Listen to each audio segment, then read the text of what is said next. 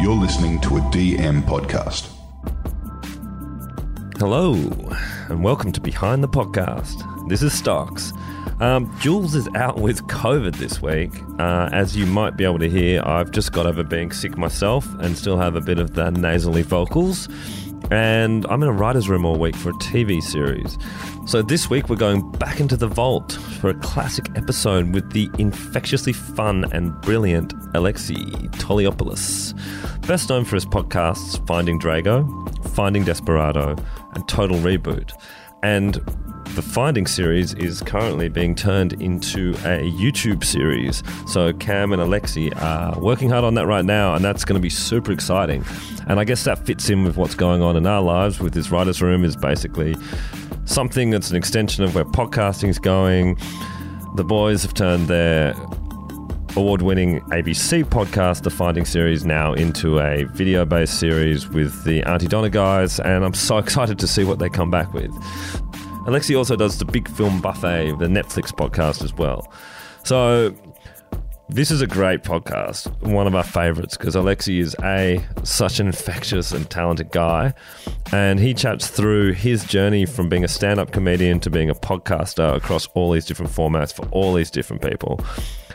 He talks about what makes a great hosting partnership, because I think him and Cam have some of the best chemistry you'll ever see in a podcast. How do you sell someone's joke? These two are two of the best of it, and just much, much more about podcasting. Look, this is such a great episode, and if you're not across Alexei's work, this is a great gateway into it. But we'll be back next week, and we'll be continuing our Behind the Podcast series about producers. So, look, I'll get out of here with this nasal vocal. Alexei, take it from here, brother. Tell us about your podcasting journey. Well, I think I came to podcasts when I went back to film school and was studying full-time at AFTRS, the Australian Film, Television and Radio School. And me and my comedy friends, Cameron James and Harry Stone, were talking about just starting a movie podcast for the fun of it. And we did. It was fun. We had a little audience. And then Cam James and I just want to continue on. We found like that we just really gravitated towards podcasting as far as like a way to express ourselves comedically and to find an audience as well. We just really gravitated towards it and just enjoyed it so much, and kind of got excited about like experimenting with it as well. So from a little movie podcast that we started, we spun that off into a podcast called Mic Check, where we specifically talked about Mike Myers movies and whether they were shagadelic or not. And it became like a bit of a cult hit. We got like some really big names on it, like Hamish Blake and Will Anderson, Anne Edmonds, and we kind of caught on with like a really good cult audience that were just obsessed with this very specific niche podcasting. And from there, we just were able to like build out and continue on, moving on with the Finding Desperado and Finding Drago series, and then continuing on with more filmic podcasts, a little bit more broader with Total Reboot, which is just like a discussion on specific, like a movie of the week podcast, if you will. So I think it was like interesting. We started out quite niche and then kind of broadened out, but we've always been proud of like the little niche that we've been living in. That's tremendous. Look, we love what you do. One of the things, I guess, you talked about Cam James, who we've already spoken to in a previous episode. We'd love to know how you guys sort of came up with the idea, I guess, behind doing a podcast. Yeah, it was pretty simple, right? Because Cam and I were like friends from doing stand-up, but then we became much closer, like working on a weekly podcast together and becoming like collaborators together. We've slowly become, dare I say it, best friends. But I think it really did start because just wanting to do something a little bit different. We both started in like the stand-up world and, you know, doing some writing. Both of us went to like film school equivalents, and you know, it's hard to break into like film and TV, but the way into podcasting is like there's no barrier, there's no gatekeepers. You can just go and do it. And I think for like the first year, we literally borrowed gear from a local theatre, the Giant Dwarf Theatre, and borrowed their recording equipment for the entire first year, and would record there like after hours, sometimes not knowing how to turn the lights on and stuff. So we'd just be like in this dark theatre. And I think, yeah, that was kind of like why we wanted to get into it, because there was no gatekeepers and we thought that we could try something out and have fun there. And kind of not really expecting that.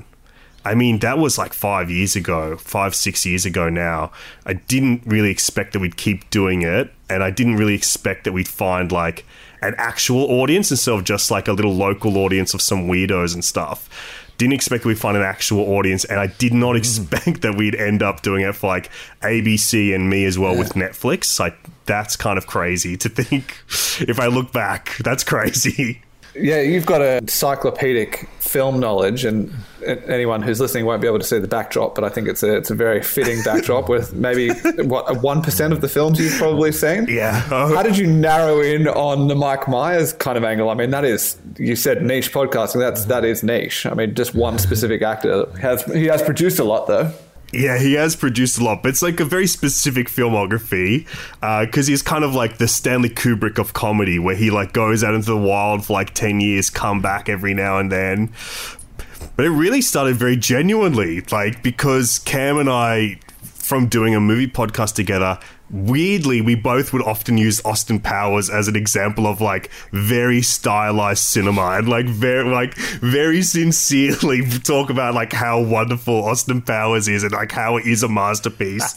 And then just like one day Cam texted me, goes, "We should do a podcast only about Mike Myers." And I texted him the name of the podcast. Mike check immediately back, and then the rest was history. We're just like, yeah, we gotta do this. We gotta do this. It makes too much sense. And I think it happened at the exact right time where podcasts, and especially comedy podcasts, were able to kind of thrive in a niche, and by being very specific.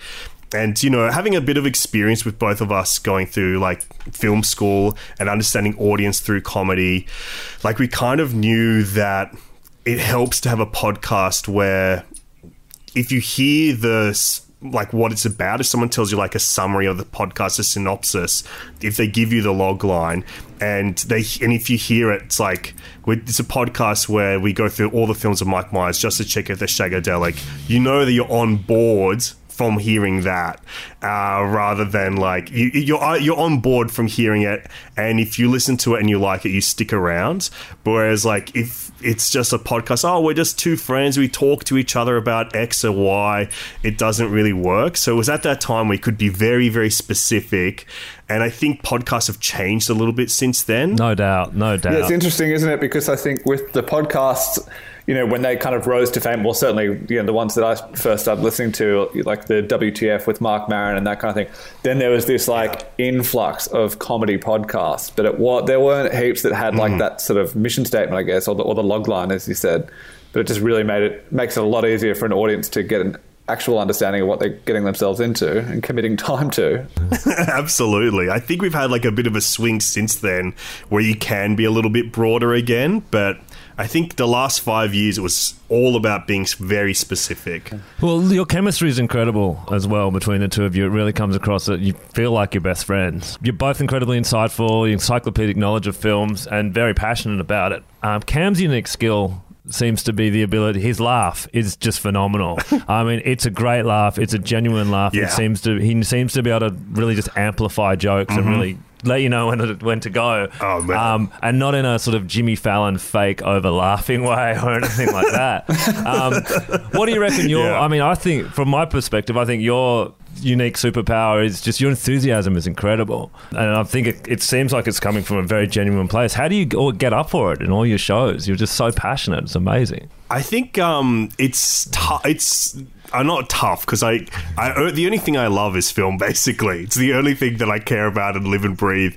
And like to me, it's still all about the discovery of film, and the passion for me is about sharing the discovery of film and inspiring other people to be excited about their own journey into cinephilia and like discovering film. Like that's kind of really what gets me excited and why I still want to keep doing film podcasting.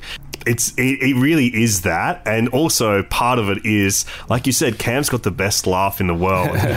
Man, I chase that laugh of his every day, and I think that's part of the excitement, is like me just wanting to make that guy in particular laugh, because it makes me so happy. Okay, so that's something you guys are doing, because I heard a recent episode where Cam talked about Fury Road being the gap between your balls and your butthole, and he got you, but you were saying you were fighting with all your being to not give him the laugh. Are you constantly trying to get each other?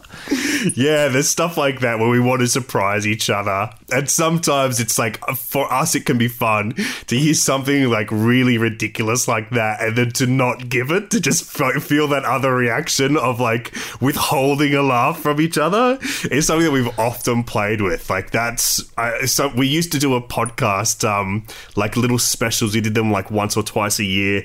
We would pretend to do a podcast only about Dana Carvey's career and the co-star of Wayne's World, and I would host that like a very serious ABC podcast where we'd just be like, I'm here with local comedian Cameron James, and Cameron, what's funny in your life today? And like press him to like have to do something funny and then not laugh and just go, that's very funny stuff. And so we often fall into that pattern as well, of just like egging each other on. Just makes it more exciting for us. Beautiful. And you've called yourself Jim Belushi as someone you sort of modeled yourself on. Who would Cam be? Oh wow, Cam is a Dennis Leary type, I'm going to say. Cam models himself on all the raw nerve raconteurs out there, and I'm all the pudgy guys. Love it. So Jim Belushi without the cocaine being injected into the eyeballs. Or with. Yeah, that's it. I'm the next Belushi brother. That's what I want to be. I think the chemistry is something as well, which I think is fantastic, and it's the mark of someone's appeal when the guests come onto the show and then they just kind of get elevated into that way of speech and laughter as well, which I think you guys have a great sort of ability to do that and bring that out of your guests. Are you quite selective with who you bring on, or is it just an open party? You know, we want to talk to people who love films like we do, and let's just have a good time doing it. Usually it's tough these days. So we're like, how do we get people on when we can't run around to them in lockdown and stuff? And as well, like both of us work. So that's the other thing, is like we're lucky that we're in a position where sometimes we don't need a guest. It can just be the two of us, and things are pretty smooth that way, because, you know, we don't have a podcast schedule often of like, when are we going to get together and record? So that can often be difficult with getting guests. But usually for guests, it's like people where we try to find the right fit for a movie. Like if we have a friend who's got like the right insight into a particular film, particular genre, or particular director, it's kind of like where we usually want to go to. And then if we're looking for more comedically voiced guests, we mainly just look for people that we think they would be very funny talking about this movie, or they would have an insight of some kind into this movie, or can relate to it in some way. And yeah, usually that's kind of our reckoning with like picking guests.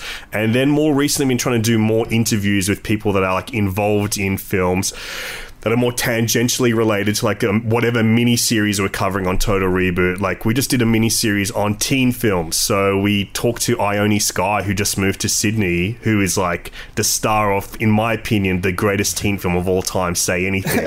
And so we were like so excited and nervous to talk to her. But that's kind of a direction that we want to take the podcast in, is like every now and then get someone that we think that has made something or works in that field of like the genre that we're discussing over those few weeks.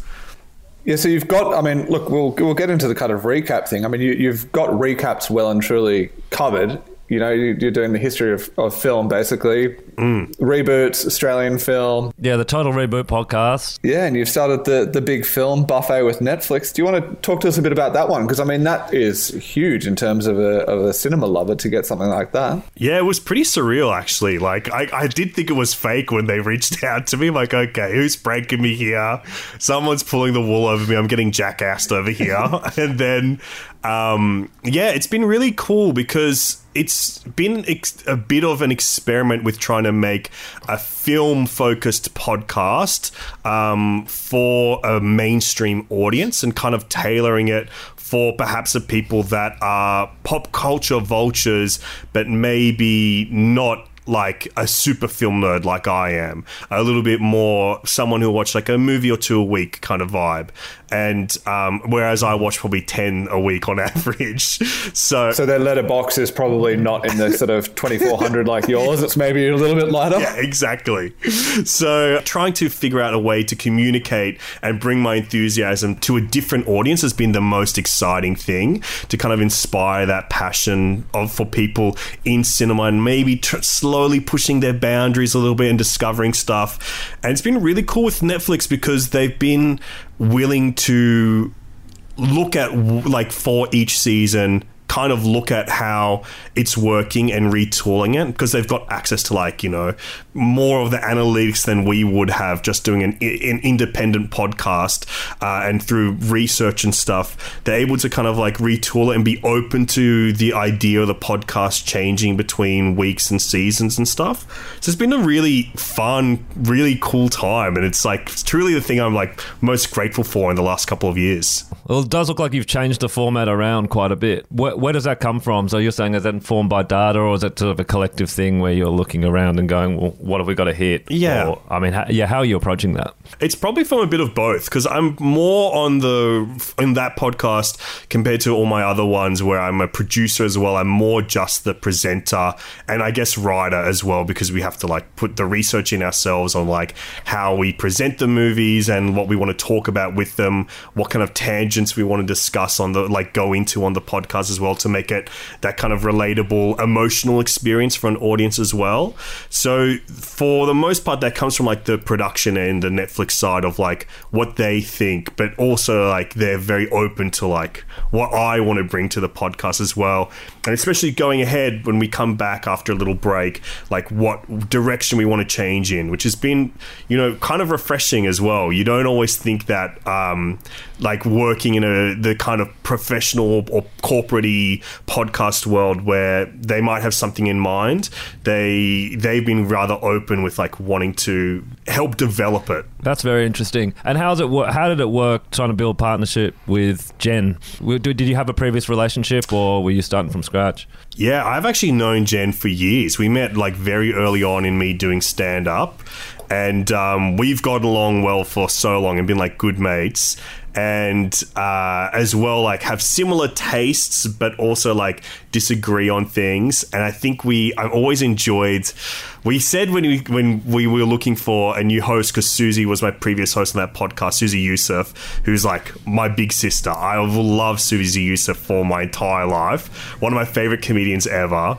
And she obviously like is one of the busiest people in Australian media these days. So when we were looking for someone else, Jen Fricker was like one of the first people that I was like, oh, I love working with Jen. I think we could have like a really fun, different dynamic. Whereas like Susie and I are like big sister, little brother. Jen and I are like your two dumbass mates getting drunk at the pub. I was like, that would be a fun way to kind of change things up and give it a different feeling without it feeling like the same thing but different.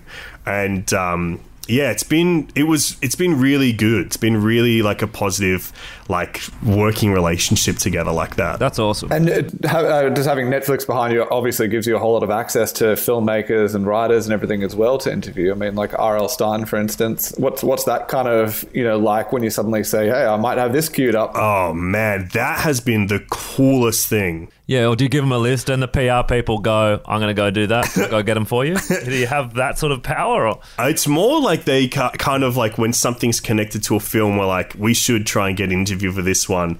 So we got to talk to like Zack Snyder for Army of the Dead, which was really cool because arguably the biggest filmmaker in the world right now. And that was really... like, I was nervous, I'll be honest. I was really nervous to talk to Zack Snyder. Yeah. Because it was also in front of a live audience at Supernova. It was also with a live audience at Supernova in Melbourne. And he was on like a Zoom call with us there. And so I was so nervous because I remember I grew up watching his movies in like high school. I was a Greek teenager when 300 came out. Like that was, it couldn't be more important to me. And I was really nervous, and he was like really nice and cool. I think as well, when you're talking to people that like get interviewed as much as that, they just know how to be on and turn it on for it. But we also just got to interview R.L. Stine for the Fear Street movie series, the Fear Street trilogy. And that's based on books that he wrote back in the 90s. And I'm like a big Goosebumps guy. Like, I'm a horror head. I love horror. And in particular, I love the balance of comedy in horror. And I think R.L. Stine is genuinely probably one of the people that informed my taste more than like anything else ever. And so truly that was like one of the greatest like career moments, was to just like one day get the call up going like, you're interviewing R.L. Stine this week. And I'm like, okay, I'm happy to wake up at 6 a.m. completely prepared to talk to him. And it was just like everything you would dream. He was very sweet and funny. And I think that's been the really exciting thing. It's just having that access to some big talent like that, wanting to talk about their stuff has been so cool. Oh, man, congratulations. I mean, I can't think of anyone who will make more out of those opportunities than you. Oh, man, I'm an absolute nerd, so it's just like living some fantasies these days. You mentioned with the Netflix partnership, you thought you were getting pranked at the time. I remember we were chatting about some other stuff when that deal went down, and I from memory, you said you've never been involved in something that's come together quicker. Yes. Could you tell us a little bit about sort of how it happened? Yeah, it happened because they wanted to produce a podcast about like the films that were coming out at the end of that year, because they had like a big slate of about 15 weeks of films, one film per week, that was kind of like in that prestige area, or could be like what one would consider like a blockbustery type hit, or like a mid-tier film, but all like high quality movies. So they want to like have podcast discussion around those films. So there would be just talk around them and kind of like giving them a bit of like a context as well for when they would drop. So we're talking about stuff like Mank, the movie about the making of Citizen Kane from David Fincher. Then we also had like the Trial of the Chicago 7, Ma Rainey's Black Bottom. So these films that were coming out the end of 2020 that were like prestige films and like films that are really exciting to talk about. So they want to like start conversations around those films. And I kind of came on board because they had reached out to Susie Youssef, and when they approached her, she was like, you got to get Alexi. He's like the biggest film nerd, and he does like heaps of movie podcasts. He'd be a great fit for this. And then when they discovered me, they were like, oh yeah, this is the guy. This is the guy to do it. And it kind of like from that point on, I did a demo with Susie. Then we did a pilot, and then I think a week later, we recorded the first episode and was out. And it was like really never have been involved in anything happening so fast, from like getting on board to it coming out. I think as well, you get so used to like either being independent and like, you know, being perfectionist because you're like, oh, I got to make it good. Or when Cam and I have worked with the ABC on podcasts with the Finding series, because that is like the same level of highly produced podcast, but not a weekly turnaround. That's a podcast where we research for maybe almost 1/3 of a year, and then we tinker with it as it's still coming out and stuff. Like that's a highly produced documentary. So I really was never used to like getting brought on board with something and then within really less than a month it being out to listeners and into an audience. And it was really refreshing as well, like to just be like, kind of feel like fun to be by the seat of your pants in a way like that as well, which was, you know, sometimes that's not the way with these types of podcasts where they feel highly overly produced. Like this was all about like trying to capture the enthusiasm that we had for films and the enthusiasm that I bring to film discussion and make it for a more mainstream audience. That's really interesting because Netflix is a huge company, and for them to be that agile, I guess, and open to just trust it, they must have just had incredible trust in you guys and just let it go. I mean, that's fantastic. Yeah, it was real cool. It was real fun. You mentioned the Finding series. I mean, we would be foolish if we didn't touch on that a little bit. That was where I first came across you guys with Finding Drago. I mean, these stories, Finding Drago and then Finding Desperado, are incredible. They're little internet mysteries for those who haven't listened, and it's well worth getting involved in. How did the Finding Drago one come about? I mean, was that quite early in your podcasting career, or certainly you're in your private investigator career? Because I know, little things like wearing a wire while you're on being recorded, little mishaps like that. But yeah, tell us a bit about that one. That actually did start from our original movie podcast, A Blank Slate, because we did an episode on Rocky IV, and while I was researching it, I found like this weird book that was about Ivan Drago, the villain from Rocky IV, and when I remember still that feeling of when I found that book and the backstory of Todd Noy, the author of it, online, being like this kind of like Bukowski-esque mystery author who disappeared and stuff. I remember that vivid feeling of going like, there's a big story here. There's something here that speaks directly to me. And then having the eureka moment of like, with my family history of why it speaks directly to me was like a big part of like knowing that there's something here. And it actually started because of that, finding it. And then about a few months later at film school, I was still studying at uni. In my documentary class, we had to like do a project where we would pitch the documentary that we most want to make. And I pitched that. And the teacher, the lecturer, Anna Branowski, who's a great documentary filmmaker, who is like our consulting producer on those podcasts, she was just like, this is your story. You really have to make this. You should make a short film version while you're here, because you get better ideas on how you want to turn it into a bigger project when you leave school. And that's exactly what I did. I made like a short film where Cam wasn't in it because it was just me, had to be in it because it was a film school project. And then my friends that were shooting it and stuff, my colleagues from film school. And that short film is about probably 12 minutes long, and it's about the first 3 episodes of the podcast, like right up until we get that first interview with David, who becomes an important part of our story in the Finding franchise, I was going to say, but in the Finding podcast. Yeah. So it was like basically that, like recording and filming heaps and kind of discovering the project, having those eureka moments there. And then by that point, we pitched it to the ABC as a podcast series to the ABC at the end of that year, so a few months later. And a lot of it was just opening up my assignment, which was to write a pitch for that documentary and command effing all the film references and swapping them with podcast references. What were you referencing in terms of podcasts? Do you remember?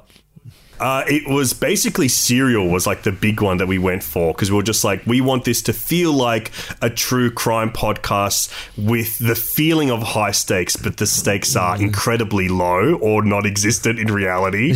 And for there not to be a crime at all, for it to just be a weird pop culture mystery where no one else is pulling on the thread except for Cam and I. So that's kind of like the way that we pitched it, was like Serial but seriously stupid is, I believe, something that we put in the original document. Do those 12... I love those things where it's just all in on the absurdity, just making sure that you're treating this completely professionally, but it's such an obscure topic. Exactly. And I think as well, that was like, for us, like living in our niche where we were like, definitely we could be the experts of pop culture, detective agency, and like merging those storytelling techniques that we have with our film knowledge and pop culture know-how. But also, it was something that I don't think had really properly been done to that level in podcasting before. Absolutely. Whereas like documentaries, the beauty about documentaries is like almost most of like the great documentaries, when you think about it, are about a very specific event or a specific person and painting a portrait of a specific person, or about a niche subculture in some kind. When you think about film documentaries, I don't think that had really translated to podcast and audio documentaries at that time yet. So it was something that we were excited about, was like, well, you know, trying to make something like The King of Kong, which is like one of my favorite documentaries ever, into like that feeling of it being a mystery investigation podcast about something very specific and very nerdy. Yeah, well, I think that the franchise is the right term, or the universe, maybe the Finding Universe, because I think even like in that second series, listening to the, you know, your Total Reboot show, and then you're going through, you know, Silence of the Lambs and Red Dragon and everything, and then suddenly you just have this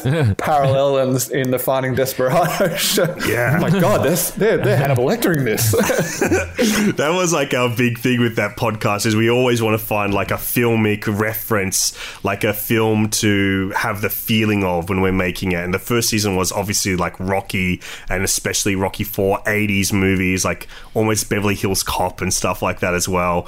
But then the second one, we were like, yeah, that was my first idea when we started thinking about what we could do with the second series. I was like, well, we got someone who's quite interesting. We should turn them into a Hannibal Lecter and use them as our expert into it. And then, you know, potentially there is another idea that we're working on, and that's like another big film that's part of like Cameron and I's like canon of like language when we discuss films that we want to hang our little hat on. Perfect. So it's going to be a franchise like The Fast and the Furious, where it's just going to keep growing. Hope so. How are you going to keep one-upping it too? I mean, no idea. Probably I will have to start doing steroids and become much bigger like the Fast and Furious boys. Yeah, well, you do have the family now of your podcasting friends. And you guys are part of that familia. That's true. That's you guys. I'll prepare a Corona for the next episode. Yeah, I want to be at the barbecue with Vin. Let's go. We got a mythos of Corona in our family, okay? We got a mythos and some souvlaki on that barbecue. So the podcasts have been quite big. I mean, you seem to be growing international audience, particularly with the most recent series of Total Reboot, where you're investigating, where you're talking about a lot of Australian content. You seem to be referencing quite a lot, contextualizing things, Australian slang, pop culture for a wider audience. Is your audience now quite international? Yeah, I would say it's still... I would say probably about half Australian and then half international. A lot of people from like the UK and America that discovered us through the Finding series, they have like really jumped on.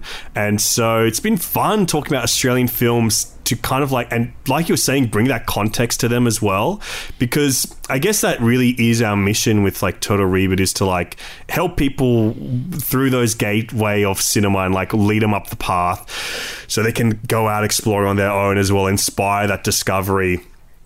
And Cam and I are both like really passionate about Australian film, because, you know, what can we possibly relate to more than Australian cinema? It's like the stories that get told in our backyard. And, you know, it's also like the industry that we work in is like Australian film and TV industry. So it's been really, really fun and cool introducing these films to an audience that has no context for them or has not heard of them before, and getting that feedback has always been really rewarding. Like, I remember years ago, and I just re-released on the Total Reboot feed, we did a podcast on the release of Warwick Thornton's Sweet Country, the Western set in like early 20th century Australia. Even as the years went on, that was still a podcast that we got a lot of feedback on from our overseas listeners, not even having that film on their radar and it becoming a bit of a discovery and favorite for them. So that's always been something that I've had in my mind and like wanted to continue that in some way.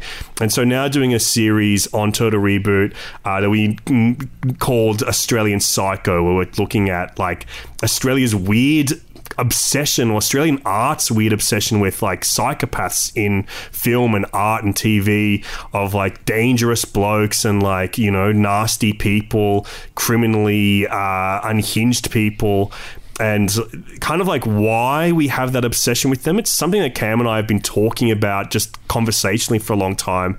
And we kind of thought with the new model of Total Reboot being miniseries based on a genre or a topic or something that interests us, we just kind of thought like this is like one that we should do, because we think about it so often, but there's not too much out there about it. And that's been really fun, just seeing audiences go, oh, I'd never heard of Wake in Fright, or I'd never heard of Bad Boy Bubby was one that we just did, which is like a big cult film in Australia, but like overseas, who would have ever heard of Bad Boy Bubby in America unless you're like a deep like Quentin Tarantino film nerd? And so it's been really fun, like just being able to share these films and see like what people think as an introduction to Australian cinema through this lens. It's really interesting you say that. When I was listening to your Two Hands podcast, quite a recent one that you did, I couldn't help but think, do people in the US even know about this film? Or do they just know about, was their first Heath Ledger experience, the 10 Things I Hate About You? What has the feedback been? The feedback's been good. The feedback has been really good. I think just especially like us kind of like overloading it with going like, well, here's another Australian film that it reminds me of, or like cashing it in some familiar titles as well. So we wanted to like really... There was some that were like, we need to hit for us, and there's some that we need to hit for our audience. So we started off that mini-series with like Animal Kingdom, and because that was like a bit of a crossover hit, getting some Oscar nominations. There's an American TV show spin-off based on it as well. And the other one was like, we should talk about the original Mad Max before things close out, to kind of find out how Max did get mad and become like the legendary Australian psycho.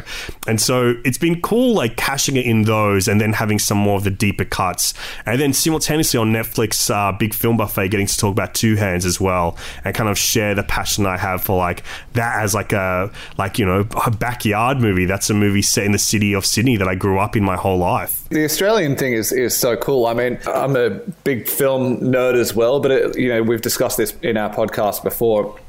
Podcasts give you the ability, like where your friends might not be so into these sorts of things, to find your kind of group and hear those points of view. Oh, absolutely. And I never studied film, obviously, like you have. But so things like listening to the Australian Psycho series and the Animal Kingdom episode, and you talked about the way that they capture, the unique Australian light. Like those sorts of little elements are just things that you walk out of there, you're like, oh God, I've got to watch that movie again, and just kind of really take that in, because it's such a interesting kind of little thought amongst a whole bunch of others. Yeah, I think you also just really hit on something which for me is like so important when it came to podcasting and being even drawn to it in the first place. Was in Australia, you're like so far away from what your dreams might be. It's, like I was a film nerd all throughout my whole life, but especially in high school, where I started like, doing the research of like what I want to get into, and like, watching one movie and then going, wow, this guy, Robert De Niro, he's my hero. What else has he done around this time? And like going through filmographies like that, and like working in a video store. And there really wasn't really at that time like anywhere to have those conversations, especially as a teenager or whatever. Like, I had some friends that were interested in film, but I'm a rare obsessive, I would say. So it's like I didn't have access to like Bill Collins or anything like that. So it was like a lot of my time and like development of love of it was finding those conversations and like listening to like film podcasts from the US, or on the IMDb message boards, and like having an online community to be part of. And I think with doing Total Reboot, the kind of like surreal thing for me is to now have fostered one of those communities myself with Cameron. To like kind of be like, to have that community around us of people that are really excited about film and are curious about film, and to like be having these conversations that I longed to have when I was a teenager now on like a daily basis in like a, with these listeners and stuff. And you're leading the dance. Yeah, it's funny. It's a long way from the kind of the old Blockbuster days where it used to have the one person of the store with their recommendations, their 6 movies that they wanted you to watch or whatever. Yeah. Jeez, the amount of late fees as well that I copped as a young kid, just trying to get through all these films and everything. God, can I tell you? Try and explain that to a 20-year-old. Yeah, exactly. I reckon still one of the most stressful jobs I've ever had was a teenager telling adult like dads and stuff that they owe like $200 in late fees. Like that still was the most stressful thing I've ever had. And an extra $2 because they didn't rewind the video before returning it. I was DVD era, so thankfully, that would be that'd be me skimming off the top telling them that they didn't rewind the DVD. It's interesting though, the conversations you are having around these shows does generate interest. Like Netflix is onto the right thing. Yeah. I mean, you and Cam were talking about Animal Kingdom, and then you're talking about the TV series that's there as well. And I've never thought of watching it, never got over the line with it. But then when you're talking about how it was shot and how they'd got the same look that David Machado got for Melbourne, but they'd done that in Venice Beach. It's like, well, I love LA, I love Venice Beach, I love the way that's shot. How did they made this Australian aesthetic translate over there? Suddenly, I'm straight on. So it is generating, it generates this interest is actually legitimate. It is driving people to just watch content. Yeah, exactly.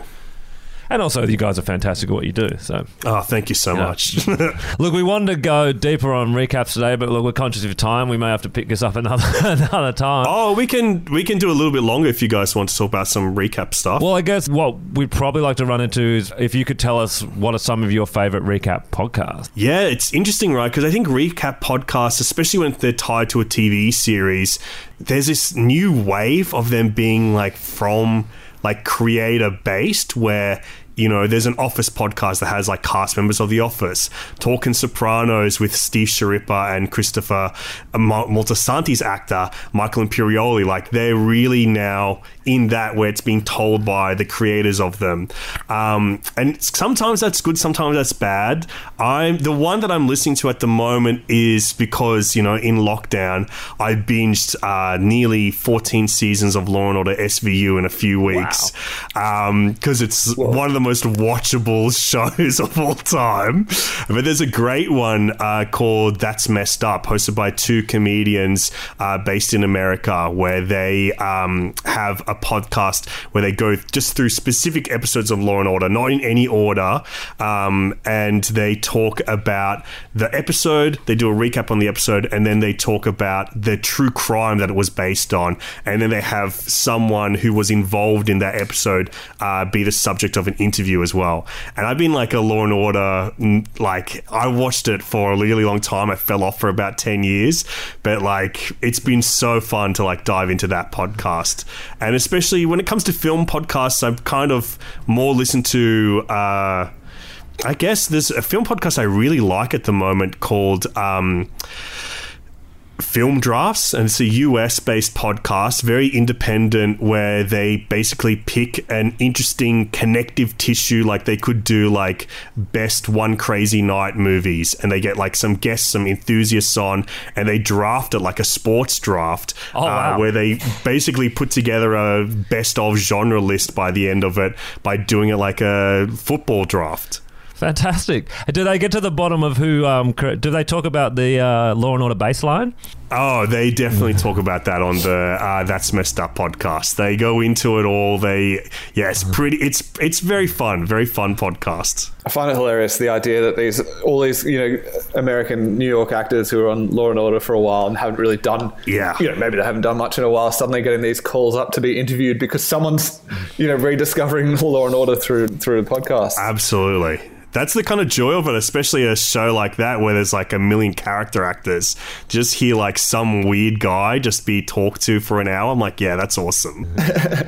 The preparation, I suppose, is something I wouldn't mind chatting about quickly, because you mentioned on that other one where they kind of theme, and that's obviously something that you guys do quite a bit as well. Is if it's looking at trilogies, whatever the kind of thing is. But with the work that you do with Cam and the Netflix work that you're doing, what's the kind of preparation like for you and scheduling all this stuff and deciding what's going to go where? Oh yeah, that's a tough thing. Hey, I guess with Netflix at least I know what I have to watch. They send out this is what the upcoming films are, you got to watch them, and prepare your thoughts. So I always watch a movie like I would if I'm doing a review, just take notes while I watch it, put down some thoughts, and then afterwards I'll do research either on the genre topic that we're covering on Total Reboot for that month or whatever, and then like, you know, I'm a book guy as well. Like, I'll crack open a book, like specific ones. I'm doing a little mini series on cuisine on screen at the moment. So I'm reading a book about food in films, and so that's part of it. So it's like a lot of research that goes into it, that where it also ends up being like equal amounts us joking about, like, you know, fart humor and stuff like that. Trying to find that balance of like well-researched cinephile discussion and like really stupid jokes about actors and stuff, movie stars, and trying to make each other laugh. So it kind of is like all around, like, you know, there's a lot of prep. There's a lot of prep into it. And then with the new miniseries format on Total Reboot, it's a lot of like finding the balance of like what's one that's interesting that we want to introduce people to, what's one that's an old favorite that people would have seen that they want to hear us talk about. My lockdown viewing to try and get me through it is I've started The Sopranos. It's a blind spot for me. I've never watched it. My God. Yeah, I know. One of the great journeys. I don't know how it happened, so I've just pumped out season 1 there. Do you know if there's any good podcasts that are, or any content around recapping around The Sopranos? The big one is Talking Sopranos, which is Steven Sciarippa, who plays a character you might yet to encounter, Bobby Bacala, and Michael Imperioli, who plays Christopher Moltisanti. And that's a big podcast. That's huge. You got 2 of the biggest stars from it, and they have like 3-hour-long episodes and stuff. Oh, wow. But then they'll bring on like other cast members. You know, they're all friends and family basically, so they get good access to like the people you want to talk about those episodes. My favorite episodes of The Sopranos ever, probably most people's favorites ever, is Pine Barrens. I think it's episode in the 4th or 5th season, or 4th season, I believe. And it's directed by Steve Buscemi. So they bring him on to talk about making and conceiving and shooting that episode. And it's like, it really is like, that's the stuff you want to hear, but it's long. So you got to be very committed to both The Sopranos and to that podcast. Well, it looks like I might have enough time on my hands. So it's funny you mentioned that episode. I've had someone already say, "Oh, you're watching The Sopranos. When you get to this episode and you've watched it, call me and we'll chat. Yeah, I really want to get your That's take." it. As soon as you said you started watching Sopranos, my eyes lit up. I'm like, can't wait till we get out of lockdown so we can like have a yarn over a beer about the freaking Sopranos. I started watching Sopranos when I was 13 years old, and I think I've gone through the whole series. I think last year or the year before, my partner and she had never seen it. I introduced her to it, and we watched it through for probably my 8th or 9th run through. And she's now still asking me to let's go again. I think I watched it while I was doing some data entry job and maybe polished off the 7 series or whatever it was in about 3 weeks and started talking like that. Yeah, I reckon teenage me had a bit of an accent because of it. Yeah, one of my best friends is Italian, and I've spent a lot of time with their family and been missing that the last few weeks, few months. And I was going, oh, okay, I've got a new family here. They're a bit looser than my mate, but, you know, Absolutely. There's a lot of the same beats. So... Yeah, I think that's that thing with like those recap shows as well. It's like it gives you a bit of purpose to a rewatch as well. So it's like you're engaging with it in a new and different way. If we can get you out of here on just a bit of advice to anyone who's thinking of starting a podcast. Oh man, that's good. Let me have a think. I would say have a think about it as well. Like make sure you kind of know what you want to talk about so you're not going in too loose as well. I think that's been a good thing. And kind of thinking about like the listener experience. If you want to start a podcast, more than likely you're a fan of podcasts and a listener of podcasts, especially if you're listening to this show about like how podcasts are made. You have an insight into like why you like podcasts. So think about that and think about like the listener experience and how you can make it compelling for a listener, whether that be through like your sense of humor, your banter, or the structure of things, or just the topic that you want to talk about. I think that's a really key aspect for me. Well, I can say personally that the listener experience across your various shows is absolutely, just top notch and very compelling indeed. So thanks a lot for coming on board and chatting to us today. It's been unreal. My pleasure. So fun to hang out with you guys today. Thanks so much, Alexi. Really appreciate it.